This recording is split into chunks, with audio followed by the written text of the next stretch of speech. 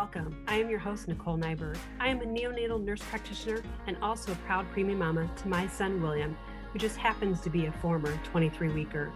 So if you are a current or former NICU parent, you have come to the right place. I have been exactly where you are, and I know what you're going through. We will be discussing all things related to the neonatal intensive care unit for preterm and term infants, as well as some of the emotions and struggles parents endure along the way in the NICU and beyond. So tune in and get ready to become educated and empowered. This is the Empowering NICU Parents Podcast. While I make every effort to broadcast correct and up-to-date information, medicine is constantly evolving and advancing, and I continue to learn new things each day. Every NICU baby and their journey is different, and every institution varies in their practices as well. So please, always consult your obstetrician and your infant's physician for any medical issues or concerns. I am presenting from my personal experience and knowledge. My opinions do not represent that of my employers.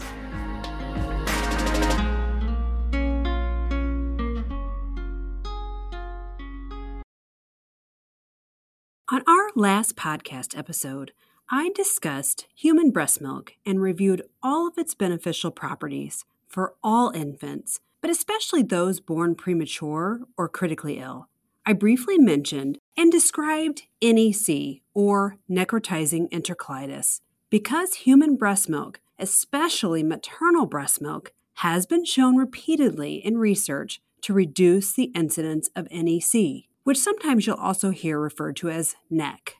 So today, we are going to dive a little deeper and review what exactly NEC is, what is thought to cause it, which infants are at an increased risk to develop NEC, what symptoms infants may present with, both the common and more subtle symptoms, the staging system used to define the severity of each case, what the management and treatment is, what are some of the preventative measures being used in NICUs, and then we'll close with prognosis for infants who have been diagnosed with NEC.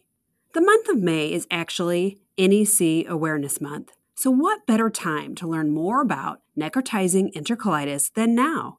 This episode will be beneficial for parents and NICU clinicians, so stay tuned and get ready to be empowered. You do not want to miss this episode. Have you been searching for the perfect NICU journal and you've been unable to find it? At Empowering NICU Parents, we have created a comprehensive NICU journal called Our NICU Roadmap. The journal is specific for NICU infants and includes everything you've been looking for plus more. We took all of your suggestions to heart and recently revised the journal based on your feedback as well. So it is smaller in size and will fit right into your bag, plus at a better price. The journal has everything I felt was pertinent both as a neonatal nurse practitioner and a former NICU mother. Our NICU Roadmap provides a place for you to document all of your baby's progress while they're in the NICU. It will equip you with all of the necessary tools so you can confidently become an active member of your baby's care team. We have included educational resources to help you understand the NICU journey better, including, but not limited to, a detailed glossary that covers terms and abbreviations common to the NICU, and a NICU image to help you understand equipment commonly used in the NICU. Not sure what questions to even ask the NICU care team? We have you covered. The daily log guides you with questions to ask the care team, plus adequate space to document all of the pertinent updates for your baby each day. Next, we included specific areas to document all of the details on your amazing miracle, including birth stats, delivery details, weekly measurements, eye exam, and head ultrasound results. We also included a separate full journal section in the back to help you document and process all of your feelings and emotions throughout the journey. In our journal, you will find everything you need, plus the finite details you have not even thought of yet. I promise you will look back on this and be amazed by your little one and all of their achievements, and it will be such a great keepsake. Go and grab your copy of Our NICU Roadmap now on Amazon. Or if you are interested in buying in bulk at a discounted price for your hospital or organization, head to empoweringnicuparents.com empowering.com/NICU journal to contact us and see additional details and images of our journal, or find the link in the show notes. I know there are a lot of tips I love to give new NICU parents, but one of my favorite bits of advice is to always celebrate every milestone your baby or babies achieve during their NICU journey. If you have not figured it out already, you will quickly learn that your NICU baby is incredibly strong and resilient. The milestones they conquer each and every day will absolutely amaze you. Do not miss out on celebrating and capturing one single milestone along your baby's journey with our NICU milestone cards. We have a collection of 26 milestone cards that are unique, colorful, and gender neutral to help you capture every one of your baby's milestones during their time in the NICU. Each card has a place for you to write the date your baby surpassed that particular milestone so you will never forget it.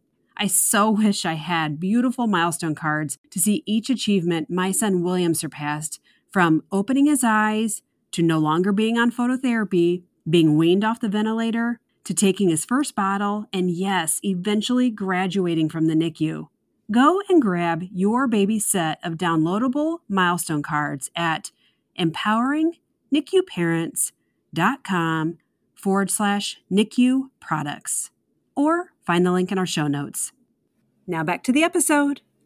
So what is NEC? Necrotizing enterocolitis is an ischemic and inflammatory condition of the bowel that affects infants with an occurrence rate of about 1 to 3 per 1,000 live births.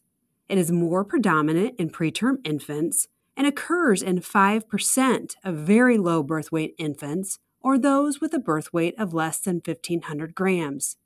Only about 10% of NEC cases occur in term infants, many of which have a pre-existing condition, which we will discuss in a little bit more detail later in the episode. Unfortunately, for infants that do develop NEC, it is a life-threatening condition with a mortality rate of 50%. The word necrotizing means the process of tissue death, and the word enterocolitis means inflammation of the small intestine or colon. The pathophysiology, or the physiologic processes associated with NEC, include inflammation of the intestinal lining that leads to bacterial invasion and results in cellular damage, and death to the intestinal wall, which causes necrosis of the colon and intestine. Unfortunately, as NEC progresses, it can lead to an intestinal perforation. Basically, it causes a hole to develop in the intestine that can result in spillage of the intestinal contents into the peritoneum and may result in peritonitis or inflammation of the abdomen, followed by sepsis and/or death.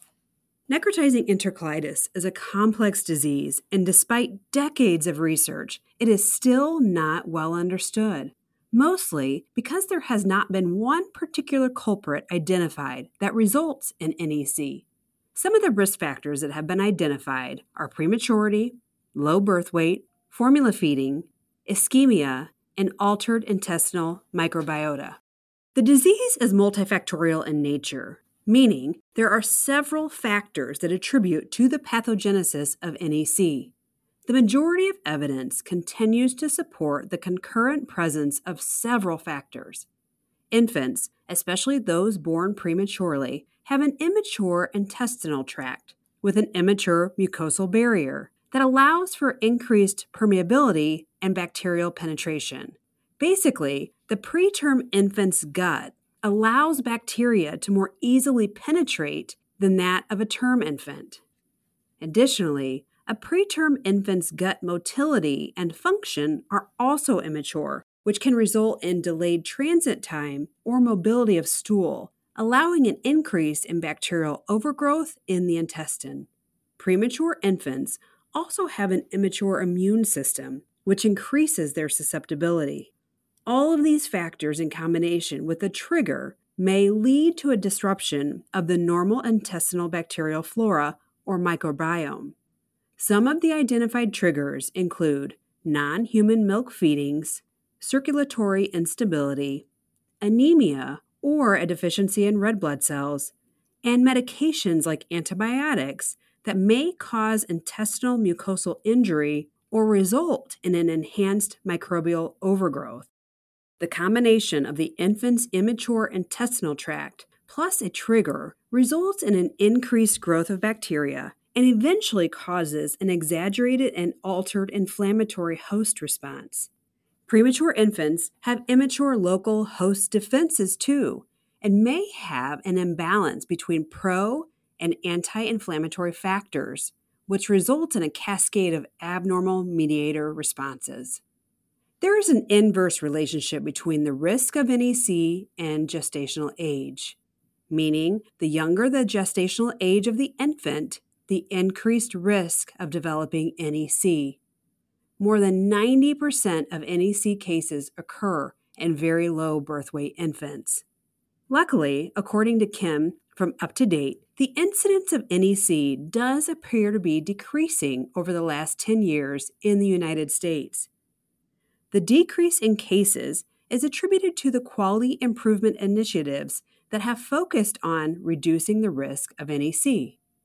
As I just stated, the majority of NEC cases occur in very low birth weight infants, but 10% of the NEC cases do occur in term infants.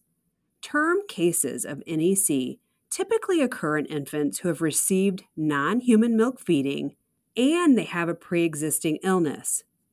Infants with congenital heart disease, primary gastrointestinal disorders, sepsis, fetal growth restriction, and/or perinatal hypoxia are at an increased risk. These conditions all affect the intestinal perfusion, which is what places these infants at risk for developing NEC. So for the clinical presentation, you might be wondering, what symptoms do infants present with? NEC typically occurs in the second or third week of life or around a post-menstrual age of 30 to 32 weeks. Unfortunately, the majority of preterm infants who develop NEC are generally healthy, tolerating feedings and growing well prior to presenting with these symptoms. NEC is very rare in unfed infants. Additionally, the signs and symptoms are highly variable, nonspecific, and they may be very subtle. Parents often notice and report a decrease in their baby's activity with fatigue. The most frequent sign of NEC is a sudden change in feeding tolerance, which may present with abdominal distension, tenderness of the abdomen, vomiting, diarrhea, rectal bleeding, or blood noted in the stool, or bilious drainage from the feeding tube. Although an increase in gastric residuals may be indicative of early NEC, there is not evidence to support the routine measurement of gastric residual volumes in asymptomatic infants anymore. This used to be a common practice in NICUs, but many NICUs today are no longer routinely checking for gastric residuals prior to feedings in well-appearing preterm infants. Some additional nonspecific findings may include apnea or pauses in breathing, respiratory failure, temperature instability, and lethargy or decreased responsiveness, as I mentioned before. Hypotension or low blood pressures may occur from septic shock in severe cases. On the physical exam, the infant's abdomen may appear distended, will be tender to palpation, and there may be visible loops of bowel, decreased bowel sounds, and/or abdominal redness. Once findings suspicious for an NEC are observed, an abdominal X-ray will be ordered stat. There will be a series of films done to include an anterior-posterior X-ray and left lateral decubitus. Generally, clinical diagnosis of NEC is based on the presence of common clinical features and the X-ray finding of intramural gas or small amounts of air noted within the wall of the bowel, otherwise known as pneumatosis intestinalis. There may also be an abnormal gas pattern with dilated loops of bowel consistent with an ileus. Sentinel loops, or a loop of bowel that remains in a fixed position, may also present, which suggests necrotic bowel or possibly a perforation. The X-ray may also show portal venous gas, which is not universally present with NEC, but it is a transient sign of bacterial gas entering into the portal system. There may also be free air present in the abdomen when a perforation has occurred. Serial X-rays will be done frequently every 6 to 12 hours to monitor for free air in the abdomen or pneumoperitoneum because there is an increased risk for bowel perforation within 48 to 72 hours of disease onset. An absolute definitive diagnosis of NEC can only be made from either an intestinal surgery or post-mortem findings. The radiographic findings, or X-rays, need to be interpreted in the context of the patient's other clinical findings and the overall clinical picture. Laboratory findings will not make the diagnosis of NEC, but they may help support the suspected diagnosis, and they will help to stage the severity of the disease. Typically, a CBC, or complete blood count, will be drawn with a differential to monitor for alterations in the WBC and the absolute neutrophil count, or ANC. An ANC of less than 1,500 microliters is common in patients with NEC and indicative of a poor prognosis. The CBC may also show a low platelet count, or thrombocytopenia, which is a frequent finding in patients affected by NEC. Trending the platelet count may also be helpful, as a declining count early in the course of NEC correlates with necrotic bowel, or worsening disease, whereas a rise in the platelet count may signal an improvement. A CRP, or C-reactive protein, may be done as well. If the value is elevated, it is indicative of inflammation.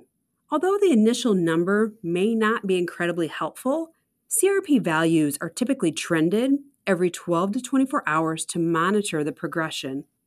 A chemistry panel will likely be done to monitor serum electrolytes, specifically monitoring for hyponatremia or low sodium levels.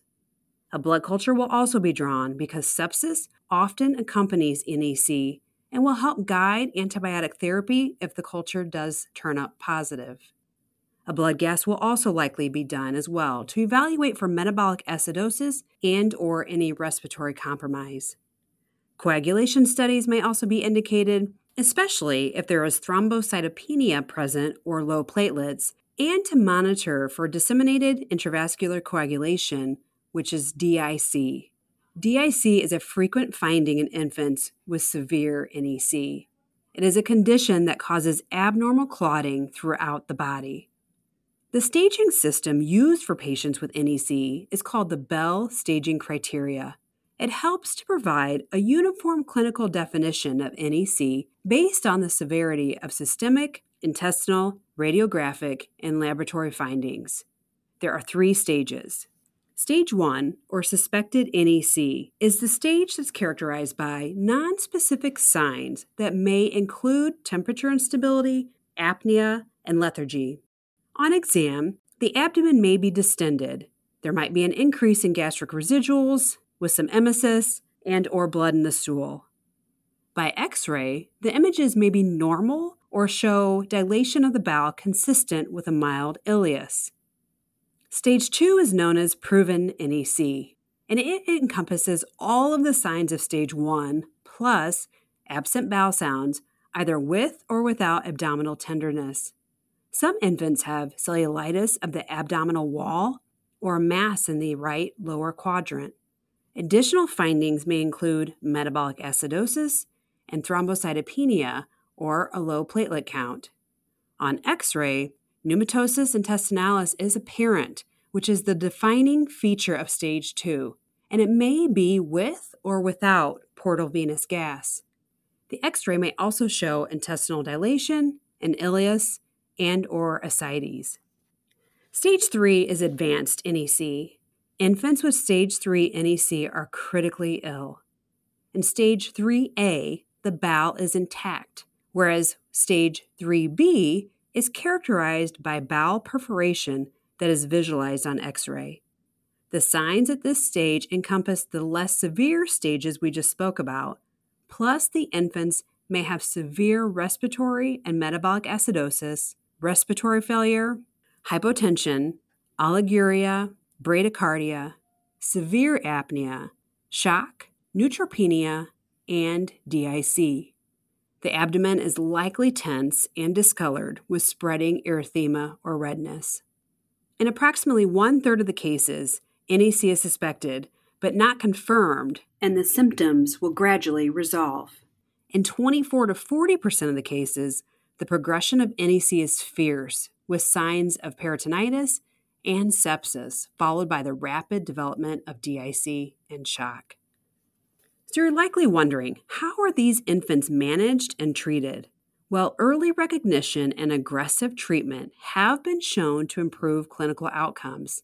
NEC does impact the long-term morbidity amongst its survivors. So the sooner we can catch it, the better. The main goal of treatment is to provide bowel rest and prevent progression of the disease to intestinal perforation and severe symptoms. As you may remember me stating earlier, that NEC is very rare in infants that have not been fed. So for medical management, one of the initial steps is to stop feedings and make the infant NPO. The GI rest is usually for 10 to 14 days. Infants with NEC have a loss of gut motility due to the inflammation in the bowel, so bowel rest with cessation of feedings lessens the stress on the gut. Next, gastric decompression is initiated. A large bore oral or nasogastric tube, often referred to as a repulgal, is placed to intermittent suction until the ileus is resolved and pneumatosis is no longer visualized on the X-ray. Infants will also need total parenteral nutrition that may be given through a peripheral IV, but more than likely will require a central line due to the need for prolonged IV nutrition, additional medications, and antibiotics. TPN helps to provide appropriate caloric intake until feedings are resumed. Assessment and management of the cardiovascular and respiratory systems is crucial. Infants with NEC may need fluid replacement, inotropic support to maintain a normal blood pressure, and respiratory support based on the infant's blood gas results, respiratory status, and clinical condition. Infants with suspected or confirmed NEC will be started on antibiotics. It is recommended to start with a broad-spectrum antibiotic that covers pathogens that cause late-onset sepsis in premature infants until the culture identifies a specific pathogen. Each institution may initiate different antibiotics, but in general, the suggested antibiotic regimen includes ampicillin, gentamicin, and either clindamycin or Flagyl. Some institutions may utilize monotherapy with Zosyn or meropenem. Additionally, if the infant had a central line in place at the onset of the NEC diagnosis, or in units where there is a high prevalence of MRSA or ampicillin-resistant enterococcal infections, vancomycin should be used in place of ampicillin.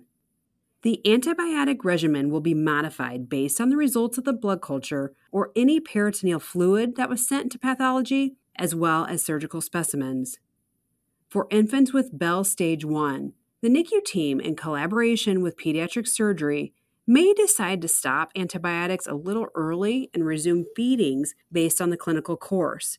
But every unit may differ in their practice, and every infant's clinical condition will also vary. As I stated previously, X-rays will be followed closely, as well as labs and the infant's clinical exam, to monitor the course for improvement or deterioration. If there is considerable progression of the disease with a lack of response to the medical management, surgical intervention may need to be considered. Typically, once NEC is suspected in an infant, a pediatric surgery consultation will be placed so the ped surgical team can closely follow the infant's condition. This is especially necessary for infants with stage 2 or 3 NEC, or if the disease is rapidly progressing, or if there is evidence of an intestinal perforation. The decision for surgical intervention is made collaboratively by the neonatology team, the surgical team, with the inclusion of parents in all of the decision-making. A pneumoperitoneum is the only absolute indication for surgical intervention. The goals of surgical intervention are to remove unviable necrotic intestine and control enteric spillage while preserving as much of the viable intestine as possible. The surgical procedures for the treatment of NEC include exploratory laparotomy and primary peritoneal drain replacement. The choice of interventions varies among institutions and may vary based on the surgeon's preference, but also strongly considering the infant's clinical condition. The exploratory laparotomy involves the infant going to the operating room and being put under general anesthesia. The surgeon examines the bowel and resects the necrotic segments. A portion of the viable bowel is typically used for creation of a proximal enterostomy, usually an ileostomy, and also a distal mucous fistula. Most infants undergo reanastomosis or reconnection of the bowel anywhere between 4 to 12 weeks after the initial surgery, depending on the infant's clinical condition. Unfortunately, for some infants, once the bowel is visualized during the exploratory laparotomy, there may be diffuse ischemia, necrosis, and pneumatosis intestinalis that involves both the small and large intestine. This is called NEC totalis, which is severe and fatal. If this is found during the surgery, most infants are usually just given comfort care. The peritoneal drain placement is typically performed at the infant's bedside in the NICU. A Penrose drain is thread into the abdomen and secured. The primary purpose of the procedure is to relieve the pressure by evacuation of air and stool. The drain also provides additional time to allow some bowel to recover before resection of the non-viable bowel is performed.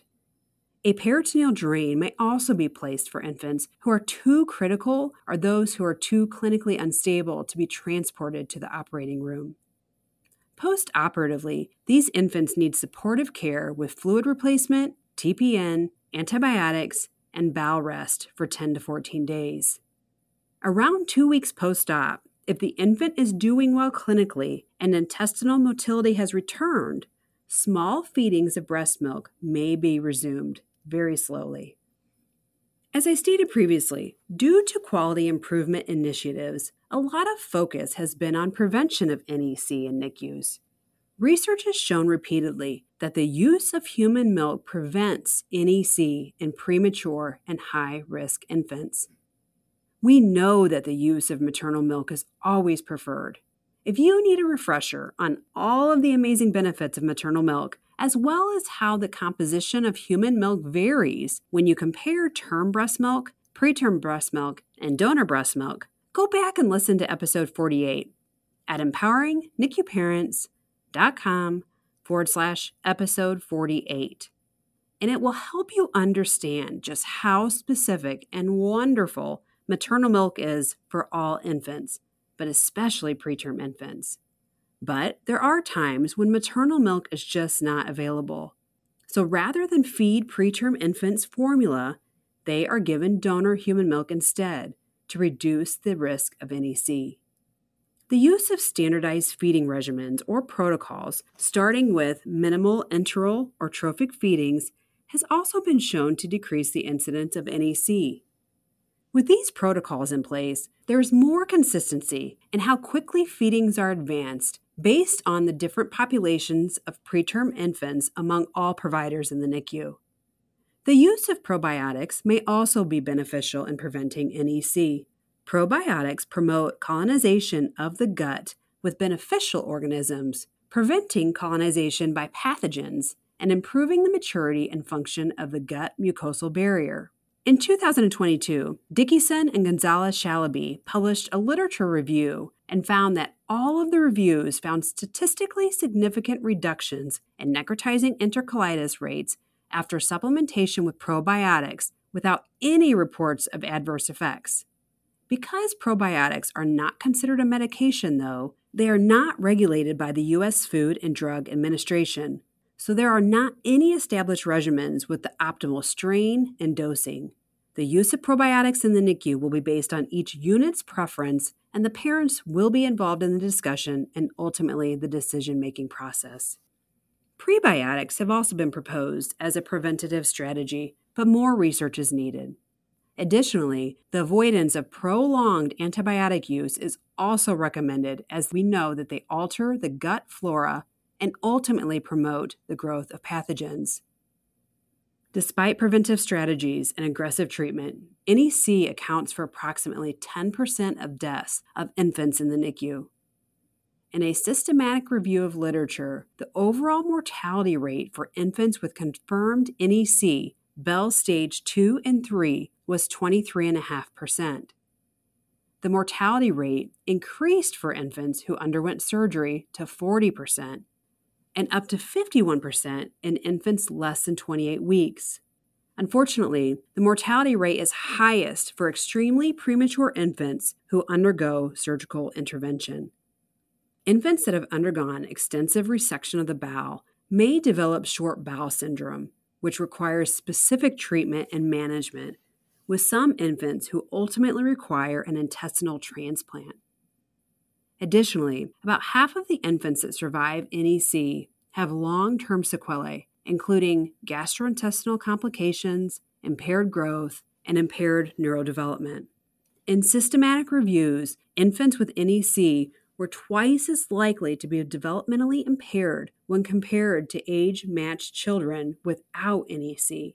Survivors of NEC are at an increased risk for cerebral palsy, cognitive, and visual impairments. The NEC Society is a charity organization led by families who have been personally affected by the disease.